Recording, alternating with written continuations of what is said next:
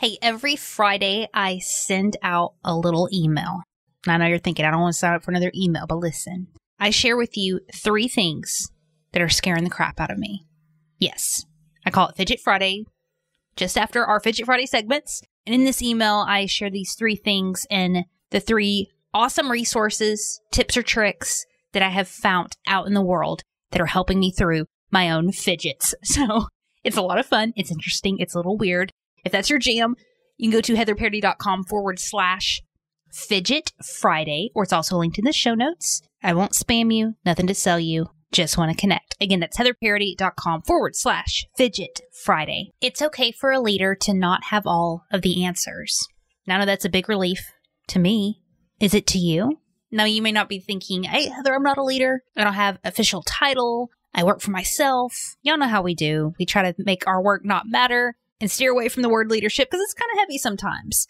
But whether you have the official title of a leader or not, influence is leadership. You know, I say it all the time because John Maxwell said it, and I think that was super smart. But I would almost argue that we're all leaders just because we have freaking cell phones and can post crap. You know what I'm saying? Like, we can even lead through that or choose not to. But whether it's dealing with clients or raising this next generation of kiddos, our leadership journey is one that should always be growing and developing. We have a returning guest, John L. Gronski, who is a retired Major General in the U.S. Army. He's also the author of Iron Sharpened Leadership. And today he's going to share with us his top lessons of leadership after leading thousands of soldiers at a time in 40 plus years of experience. I learned a ton. You ready for some invaluable leadership lessons with John Gronski? Hey, before we get started, I wanted to tell you that I forgot to check my microphone before I hit record. Years and years of podcasting, I still struggle with this. But y'all can forgive me, right? Okay, let's get into this. My leadership philosophy has evolved over the last 40 years. And as I thought more and more about, hey, what is really important to me? What are the 3 to 5 things that I think are really important for me to be an effective leader? And for that matter, other people to lead effectively.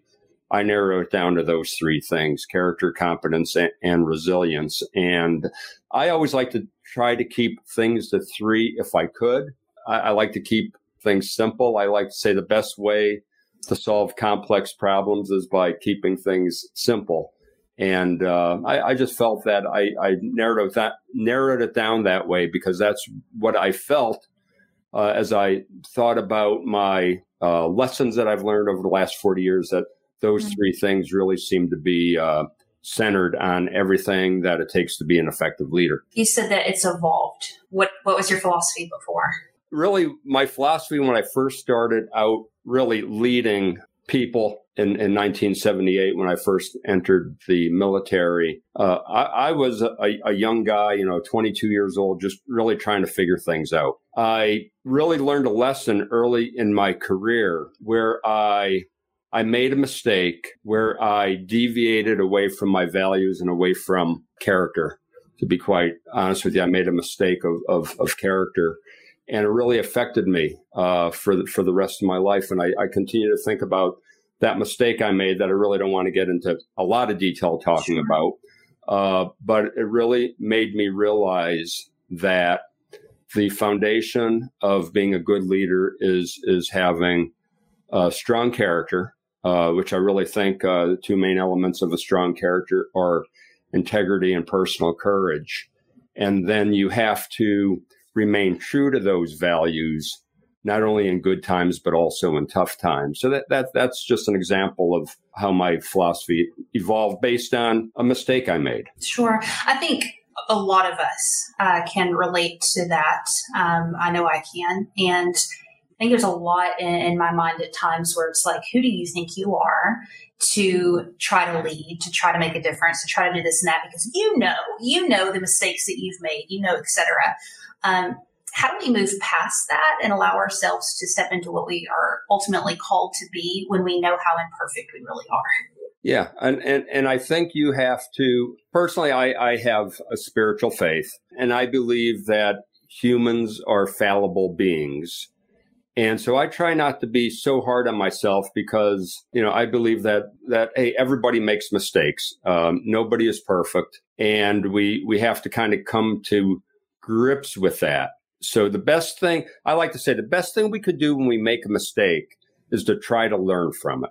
Yeah. And if you don't try to learn from your mistake, then, really there's no, there's no value at all. Competence. What does that mean to you? Competence means several things when it comes to leadership. It means the necessity for a leader to provide a vision and a direction to those they lead. It means a leader having the courage to make a decision. It's about a leader helping those they lead to also become more effective leaders. And then the fourth element of competence is communication, because I believe that as a leader, 90% of the time we spend leading others is really communicating. Yeah. And of course, that includes listening as well as talking. And so, when I talk about competence in terms of leadership, I talk about those four things. Communication is something that I told you I wanted to touch on. I think that's obviously that's a skill set in and of its own. Since we are humans and we have doubts and fears and et cetera, knowing what to communicate at times of uncertainty. I know I've struggled with that, where sometimes when you don't know what to say, you don't say anything, and that's a huge mistake. And so in those moments of uncertainty, I'm sure you've faced many. What is our job as a leader as far as communication goes? Yeah, I think our job as a leader is to be authentic and face reality, but also to be optimistic. And the way I like to define optimism is believing that tomorrow is going to be better than today. And there's a lot to unpack here.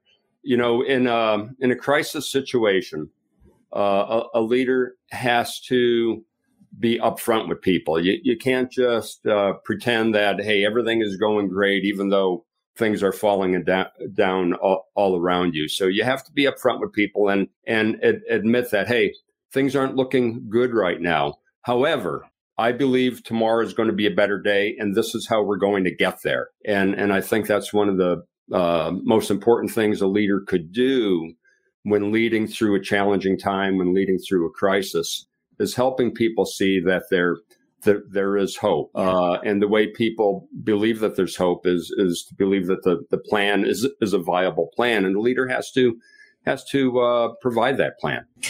You talk about authenticity, and a lot of people share about be authentic. People want you to be real. People want you to be honest. But I think a fear that comes up with that is a threat to your competence. That if you're authentic and you admit that, you have weaknesses, mistakes, you don't know the answer, maybe that you're scared right now, does that threaten your perceived competence and ultimately like the respect that people are going to give you? No, I don't think at all, because as we lead people, we find out that the people we lead, no matter what their formal education, they're smart people. They get things. And if we try to be somebody we're not, or if we try to paint something in a different color than it really is, people could see right through that. And you mentioned you wanted to talk about resilience. And when I talk about resilience, one of the elements of resilience, I believe, is vulnerability. A leader has to allow themselves to be vulnerable, which means that they've got to admit to others that they don't have all the answers. I think one of the best ways you could show respect to the people you lead is by asking them what their opinion is, and also to step out of your comfort zone, try something new, to open up your mind to new ideas. And not believing that you're the smartest person in the room. I like to say, if you're the smartest person in the room, find another room. If you're the strongest person in the gym, find another gym. You've got to surround yourself with people who are smarter than you. And it's okay for a leader not to have all the answers and to ask opinions and recommendations from the people that you lead. Do you feel like you were born kind of naturally a leader, or is this something you had to learn? I think leadership is like athletic ability. Everybody is born with a certain amount of athleticism. I didn't have the athletic genes in me that was going to allow me to be an NBA player or an NFL player or anything like that. Although, I was able to play sports in high school to a certain degree and improve to a certain degree. And I think the same with leadership. I think people are born with certain levels of leadership, but then those levels of leadership could be developed throughout one's life. So I personally believe that everybody could learn how to be a stronger and more effective leader. Some people happen to be born with a little bit of a head start in their leadership ability than others, but that doesn't mean everybody can't get better. Leaving room for mistakes, not beating yourself up when you make a mistake as a leader. Any tips, thoughts, advice about that? Because I know I'm very hard on myself if I slip up or if I make a mistake. And I don't know, there's a balance between I want to get better, but also to remember that I'm a human too. Yeah. Actually, the book I wrote is really all based on mistakes I made for the most part. Right. And I've found that I could learn more from mistakes I've made than the times I've been successful by accident. Right. Right. And I guess I've kind of trained myself, try to be introspective and try to make the most out of learning from the mistakes I made. And I think maybe it was ingrained in me from my early time in the Army, because in the Army, we do things called an after action review. And that means at the end of a training event or even at the end of a real world operational mission, we take a look at, hey, what went well, what didn't go so well that we want to improve next time, and what lessons have we learned from that? And I'm a true believer in that, whether you do something collectively as a business or an organization, or whether you do something individually, you should take the time to be introspective and take a look at those things. That's a fantastic idea. I mean, even if it's 5 minutes after like this interview, I could stop and say, like, okay, Heather, what could you have done better for next time? And, I love that. Yeah. Heather, I do a lot of leadership presentations. And a lot of times when I do these presentations, at the end of the presentation, many times I'll ask the group to help me with an after action review. And I'll say, hey, what did you like about the presentation that you think I should sustain? Or what didn't you like so much that you think I could improve next time? And I get that feedback from groups that I talk to, and it's very, very helpful. I really like that. Resilience. Let's talk about it. It was interesting. I was like, I really want to talk about communication, right? And I reached out to my audience and shared your work and the different things that you talk about. And overwhelmingly, the biggest thing was resilience. We want to hear more about resilience. I was like, okay, well, we'll talk a little about communication, but I got to make some space for this. Which I thought was interesting. I think that's interesting that that's something that people feel like they either struggle with or are curious about. Do you have any insight on that? Is that something that people normally come to you about? Yeah. Resilience is a big topic, and I believe that leaders have to work to help themselves become more resilient, and I'll talk about ways one could do that. But then leaders also have to help their followers become more resilient too. Interesting.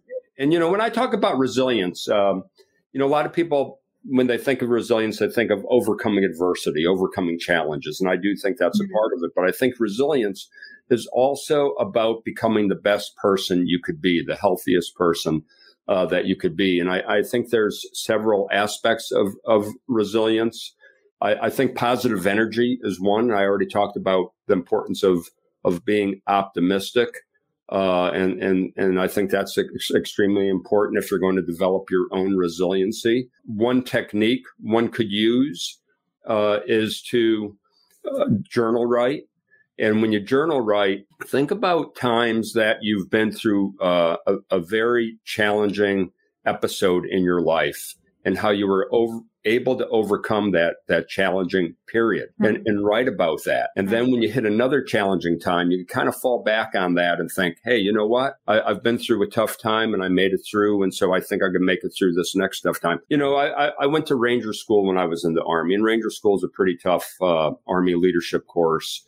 And a lot of times I would think back, hey, I made it through Ranger School so I could make it through this other challenge. And then I led a brigade of 5,000 soldiers in Ramadi, Iraq in 2005 and 6. And that was a very challenging time. And so a lot of times when I'm going through a tough time, I think back on that and I think how I was able to make it through with the help of my fellow soldiers and Marines. And I think, I could make it through this next time too. So I think reflecting on tough times you've had and how you've made it through is a great technique. Fitness, I think, is important to become a resilient person. I'm not only talking about physical fitness, but yes, I do think physical fitness is important and for many different aspects of one's life, but also, emotional fitness, mental fitness, spiritual fitness, however you define spiritual fitness, really important to work on. And then vulnerability is the third element of resilience. And again, having the courage to move out of your comfort zone and try new things, have an open mind to things that you haven't really considered before. Those are ways to become a more resilient person and to help those you lead become more resilient. How did you practice emotional and spiritual fitness? Specifically, when you were in the military and you had a lot of that pressure, did you have like a morning routine, personal development? What did that look like practically day to day? Yeah. To me, spiritual fitness could mean anything from being involved in a formal religion to going out and just taking a walk in nature and looking around you and thinking about the wonder of the world that's around us. So it's that whole spectrum of things. Emotional fitness. I'm a big believer in the concept of emotional intelligence, and that's being self-aware, and then being able to control your emotions. Once you're aware of your emotions, being able to control those emotions. And I have to tell you, Heather, one of the things I struggle with the most is self-control. Really? Yeah. I would have never guessed that. Yeah. I'm aware of my emotions, but sometimes I let little things bother me, and I kind of, I call it fly off the handle. Yeah. And I really am trying to do better at controlling that. And then once you become a master of your own self-awareness, understanding your own emotions, and then being able to control those emotions, then it helps you become more empathetic. I believe that you cannot be a very empathetic person understanding other people's emotions if you haven't taken the time to try to understand your own emotions and your own feelings. And then once you are a master at those three elements, then it's about relationship building and relating to other people and creating those relationships with others. And, I've heard somebody say, and I believe it, that our new currency in this day and age is not money, but it's relationships. Right. And I'm a true believer in that. So those are the elements of emotional intelligence that I believe in and that I try to get stronger at. I'll be honest. One of the most difficult things for me within the context of what you're sharing with empathy and relationships and controlling your emotions is I'm a very action-oriented type of person. Like I really love productivity, and I really thrive off of do and go and all of that. And so I love people and I enjoy being with people, but I see myself get frustrated at times when there's an extra pause that needs to be taken, or, I have to scratch off what I had planned for the afternoon that was productive because I needed to attend to someone, how they felt about something or whatever. And balancing those two things of like, okay, I'm responsible and I need to make sure XXX is done and that the needle moves forward in whatever way. And also two, being open and empathetic to the people around me and putting people first. Neither one's bad, right? How do we marry those two together? And I know you have a lot of responsibility and probably a lot of people tugging at you. And again, I think as a leader, when you take on that mantle of leader, what it means is placing the welfare of others above your own welfare. And so I think it's just understanding that sometimes, you've got to place yourself second or third to the people you lead. And you mentioned something at the beginning of our talk here that I just wanted to get back to, because you mentioned, mothers being leaders, being leaders of families, being leaders of various different groups that one may not think as a leadership position. But I like to say that, you don't have to be in a formal position of leadership to be a leader. Anybody who could positively influence other people to accomplish, a goal is a leader. And so, it's taking that to heart and realizing that if you're going to take that on, then sometimes you're just going to have to place those other people first. And I'm not sure if that really answered your question or not. Oh, it answers it for sure. For sure. Yeah. Thank you. You mentioned helping others become resilient. But what I heard is we need to work on ourselves. We need to reflect on previous things that we've overcome. We need to spend time in our spiritual, emotional, and physical well-being. And that helps others become resilient too. But are there any other tips, advice you lead be more resilient themselves? I actually just wrote a paper for a magazine about care and how it's important. Yeah, care. And how it's important for a leader to care for themselves first before they could care for other people. And by caring, I use this little, I guess it's an analogy, a little phrase that I use. I like to say, you've got to throw wood on your own campfire before it's going to cast light for others. Mm. And that means, taking care of those elements of fitness that I already talked about, and then showing other people by your example and through your experience and through your mentoring, how they could also work on those elements of fitness and how they have to, move out of their comfort zone in order to grow. Because if you don't move out of your comfort zone, it's harder to learn. And if you don't learn, you can't grow. And if you stop growing, you start dying. So it's right. Something that you've got to inspire people that you lead to understand. Beautiful. I'm going to take the last few minutes, a couple of questions that we had from our listeners, if that's okay with you. Yeah, absolutely. This comes from Jen Brazelton. She serves in our Army as well. And I mentioned that you talk about building community in your book. And she had a question around that. I'm just going to read directly what it is. She says, as a major general, I think it would be interesting to hear how they handle building community, because the amount of troops under their command would be vast, and it wouldn't be easy to implement a new sense of community, but rather build upon the old, and hopefully they have a good set of bones to build with. Yeah, I really think it's all about providing that shared vision. And when I talk about a shared vision, the way I've developed visions for large organizations that I've led, I've actually gone around and before communicating the vision, I would go around, I would talk to subsets of people who would be representative of the large organization that I led.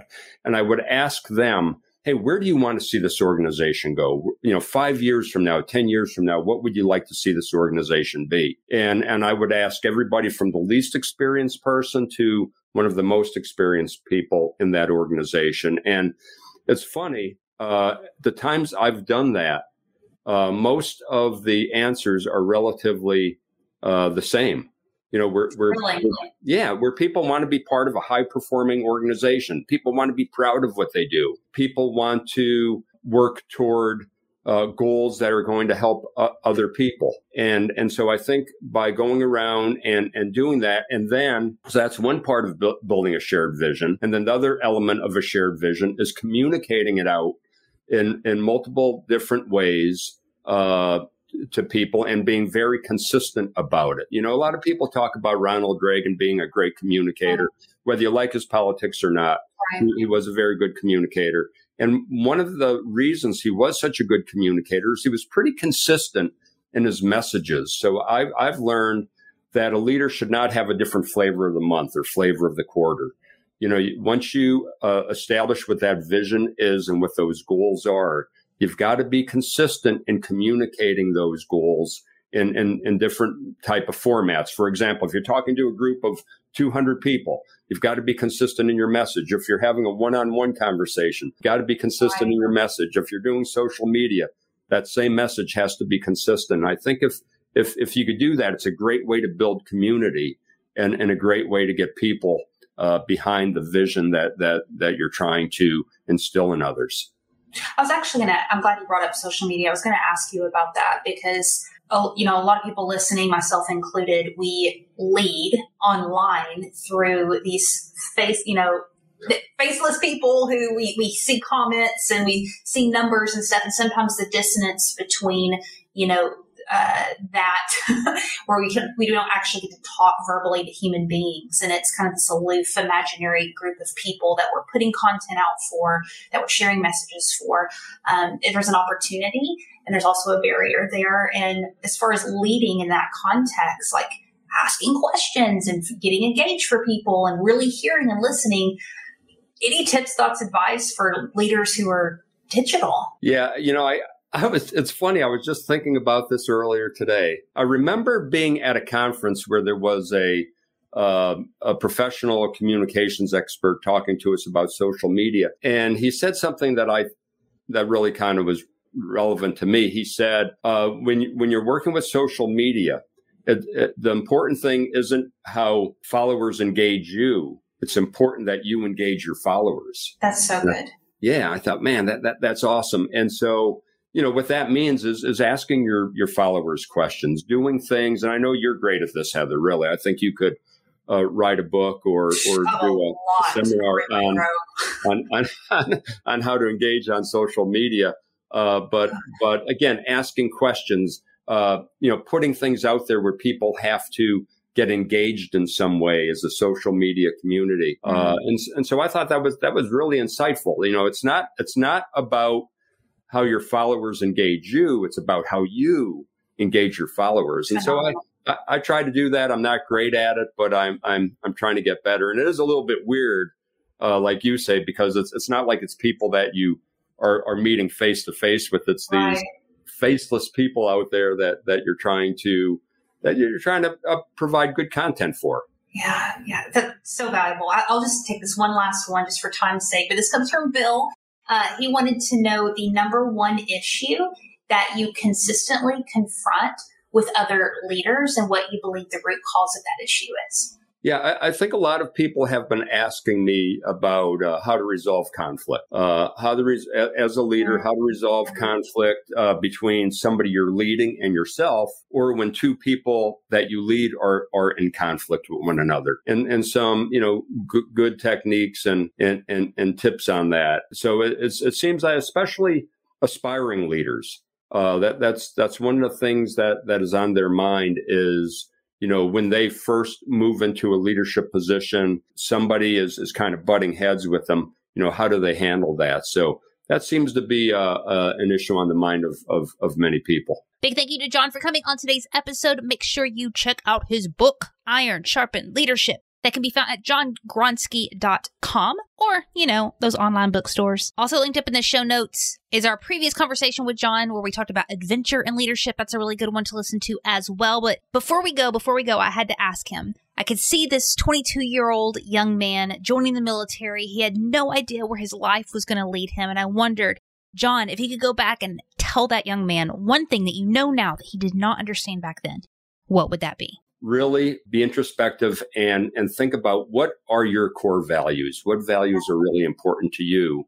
And then do your best to stick by those core values, not only in good times, but also in tough times. And if you could stick by your core values, and actually, this is another thing, Heather, a lot of people don't think about this, but when you're making a decision, you should factor your values into the decisions that you make. And if you factor your values into the decisions that you're making, into your decision-making process, you're probably going to be proud of those the decisions that you make. And I think when people make the wrong decisions and really kind of go off base, it's because they really haven't factored their values into it. So that's advice I would give myself as a young person and any other aspiring leader that is out there listening.